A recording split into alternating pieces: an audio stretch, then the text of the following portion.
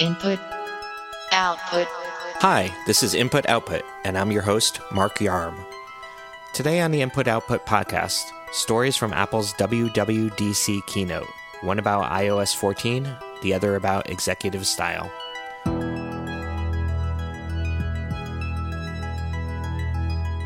Good morning and welcome to WWDC. It's here that we bring some of our biggest innovations to life. At Apple's Worldwide Developers Conference keynote, which was virtual this year, the tech giant announced the next version of its mobile software, iOS 14. Apple also officially said that it's transitioning away from Intel processors to its own custom ARM-based chips. InputMag.com senior reviews editor Ray Wong wrote all about the big WWDC developments. Here he is reading an excerpt from one of his pieces. 13 years since iOS's debut changed the world, Apple is focusing its improvement efforts on strengthening the operating system's tentpoles. That means more little changes and improvements across iOS and less of an aesthetic change. For users frustrated by the bugginess of iOS 13 and its many subsequent updates, the under-the-hood prioritization is appreciated. Welcome back to the show, Ray. Thanks for having me again, Mark. I have to admit, I didn't pay much attention to this year's WWDC conference as a Android user. Fair. So what are the best new features of iOS 14? Most of the features are focused on, again, under-the-hood improvements. The main feature is widgets. I know widgets doesn't sound like a major thing because, Android has had widgets on the home screen for ages, and iOS has had widgets for years as well. But now they're finally, again, on the home screen. And, I've been messing around with the beta, and so far, it's been pretty good to be able to have your notes, your calendar, your email, a couple of clocks, all kinds of different useful bite-sized information on your home screen so that you don't have to actually tap into the apps. Our new release is iOS 14. Wouldn't it be great if there were a way to organize all of those apps without doing a thing? Well, this year we're doing just that with something called the App Library. There's also a new organization feature called App Library, and that's just a really neat way to quickly organize your home screen. So, on iOS, you've got your grid of icons, and that can get unruly pretty quickly. It can be really hard to find an app, and this just kind of quickly auto compresses everything and organizes all your apps into nice little groups, and you can search for them really easily. Additionally, Apple's finally letting you kind of clean up your home screen by hiding certain home screens that you don't want. So for me, I've got 3 or 4 home screens. So, you've got your main home screen with your most used apps. Then you've got your second screen with, your second most used apps. Third screen, I've got kind of all my camera and editing apps. And then on my fourth home screen, I've got a lot of my games and stuff. And, I don't want to see a lot of those apps. So, now you can quickly hide them. There are a whole bunch of other smaller improvements, and it's really hard to notice if you don't go looking for them. So I'll just kind of run through some of the ones that I think jump out. Okay, what are they? So we've got a brand new redesigned Siri that's also smarter as well. So previously Siri would kind of take up the whole screen when you activated it, and now it's kind of just on the bottom, and it quickly opens up and displays the information that you asked for. We've got a call dialer that doesn't take up the whole screen as well. You've got picture-in-picture, so you could be watching a video while doing a multitude of other things. So you could be, texting and then watching a YouTube video maybe in the corner, and you can move that picture around, which is pretty neat for those people who really like to multitask. Today is the day we're announcing that the Mac is transitioning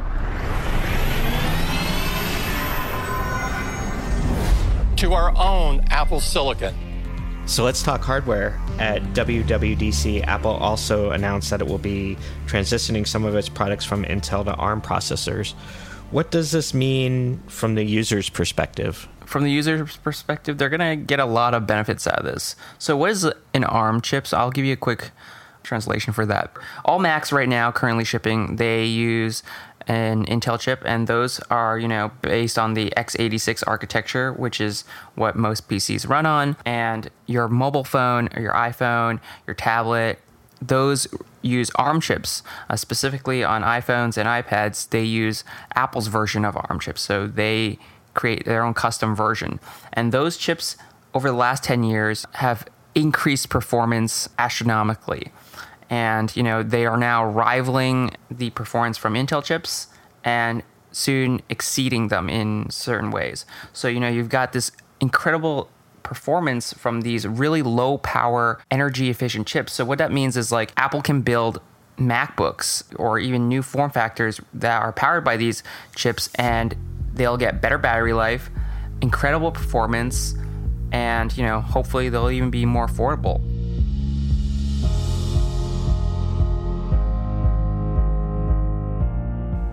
You can follow Ray on Twitter at Ray Wongy. Now on to today's second story.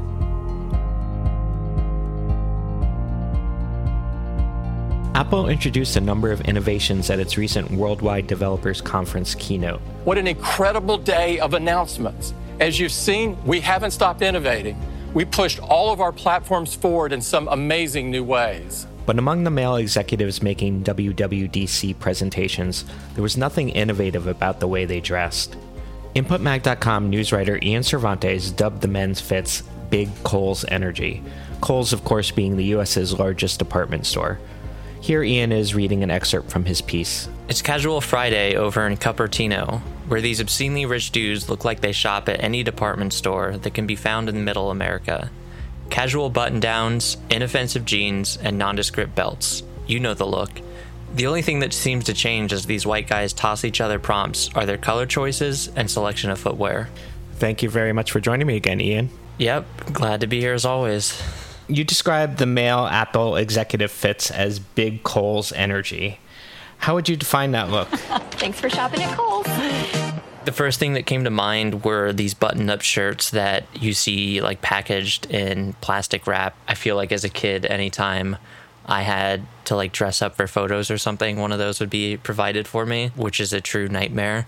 But overall, it's just kind of, I don't know, I feel like it's just this like ubiquitous middle-aged white man look that's like semi-casual, still a little buttoned up. I'm sure most people working in these like not like hip new offices are probably still very familiar with it. So let's go straight to the top. What did you make of CEO Tim Cook's apparel? There's nothing impressive about it. It is kind of funny to joke at, but you also can't really get mad at it because it's pretty fitting for who these guys are, what their lifestyle is probably like. You can understand why clothing isn't the most important thing for them. I mean, Tim Cook was just wearing all black and what looked like a pair of Nikes.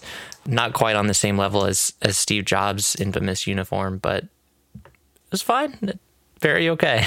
Speaking of Steve Jobs' uniform, what did you make of the black turtleneck look? Jobs chose the black turtleneck because he liked the style, and according to Isaacson's biography, he ended up with 100 of them. Apparently, he kept them all neatly folded, too, and one imagines he never had to sort them. After that, he simply climbed into those blue jeans and New Balance sneakers, and his outfit was forever set in stone. I loved it. I think the turtleneck kind of gave it more character than like any of these other guys have today. I mean, I'm a big believer in turtleneck being kind of an easy hack for any guy that anyone's going to look handsome in. And then I think he kind of made it his own with those like super dad jeans. Yeah, I think it was a cool look. And, he actually did talk about the way that he had this uniform, so he didn't really have to think about what he was going to wear and could kind of focus on anything else. So that also added an element that made sense for him. So how could the modern day Apple executives look cool without embarrassing themselves? I think they got to ditch these shirts, first of all, especially the black button up. Like, it's just a very waiter look. I think that's something that like most people should stay away from unless you have like a very specific reason to wear it. Yeah, and there's also like this tuck is very weird. If you're going to wear a jean, I don't know why you're tucking your button-up shirt into it. The open collar is also very strange to me. Like the cut on these collars doesn't look good. Yeah, I guess it's really just about like style and fit. They don't need to be like very hey fellow kids about it. How do you do, fellow kids? What? This just screams like the bare minimum to me. Anything you might suggest that they do? One piece that they could add to their uniform to make them look a little bit cooler? I get the way that they're trying to look like a little more casual, but I don't think they could go wrong with like a well-fitting blazer, regardless of what they wear underneath it is, whether it is like a proper dress shirt or even just a t-shirt. I think that'd be a really easy, stylish move for them. Well, I'll be watching next year's WWDC and see if any of your style comments were implemented. Yeah, I'm sure they have more important things to worry about, but if it somehow trickles down to them, I'd be very flattered. You can follow Ian on Twitter at Ian_Cervantes, and I am at Mark Yarm. For more news from the world of technology and culture, visit inputmag.com. You can click on the links in the show notes for the stories we discussed today. New episodes of Input Output are released 3 times a week. If you enjoyed what you heard, please give us a rating and review on iTunes. You can find Input Output on your smart speaker or whichever podcast app you use. Thanks for listening.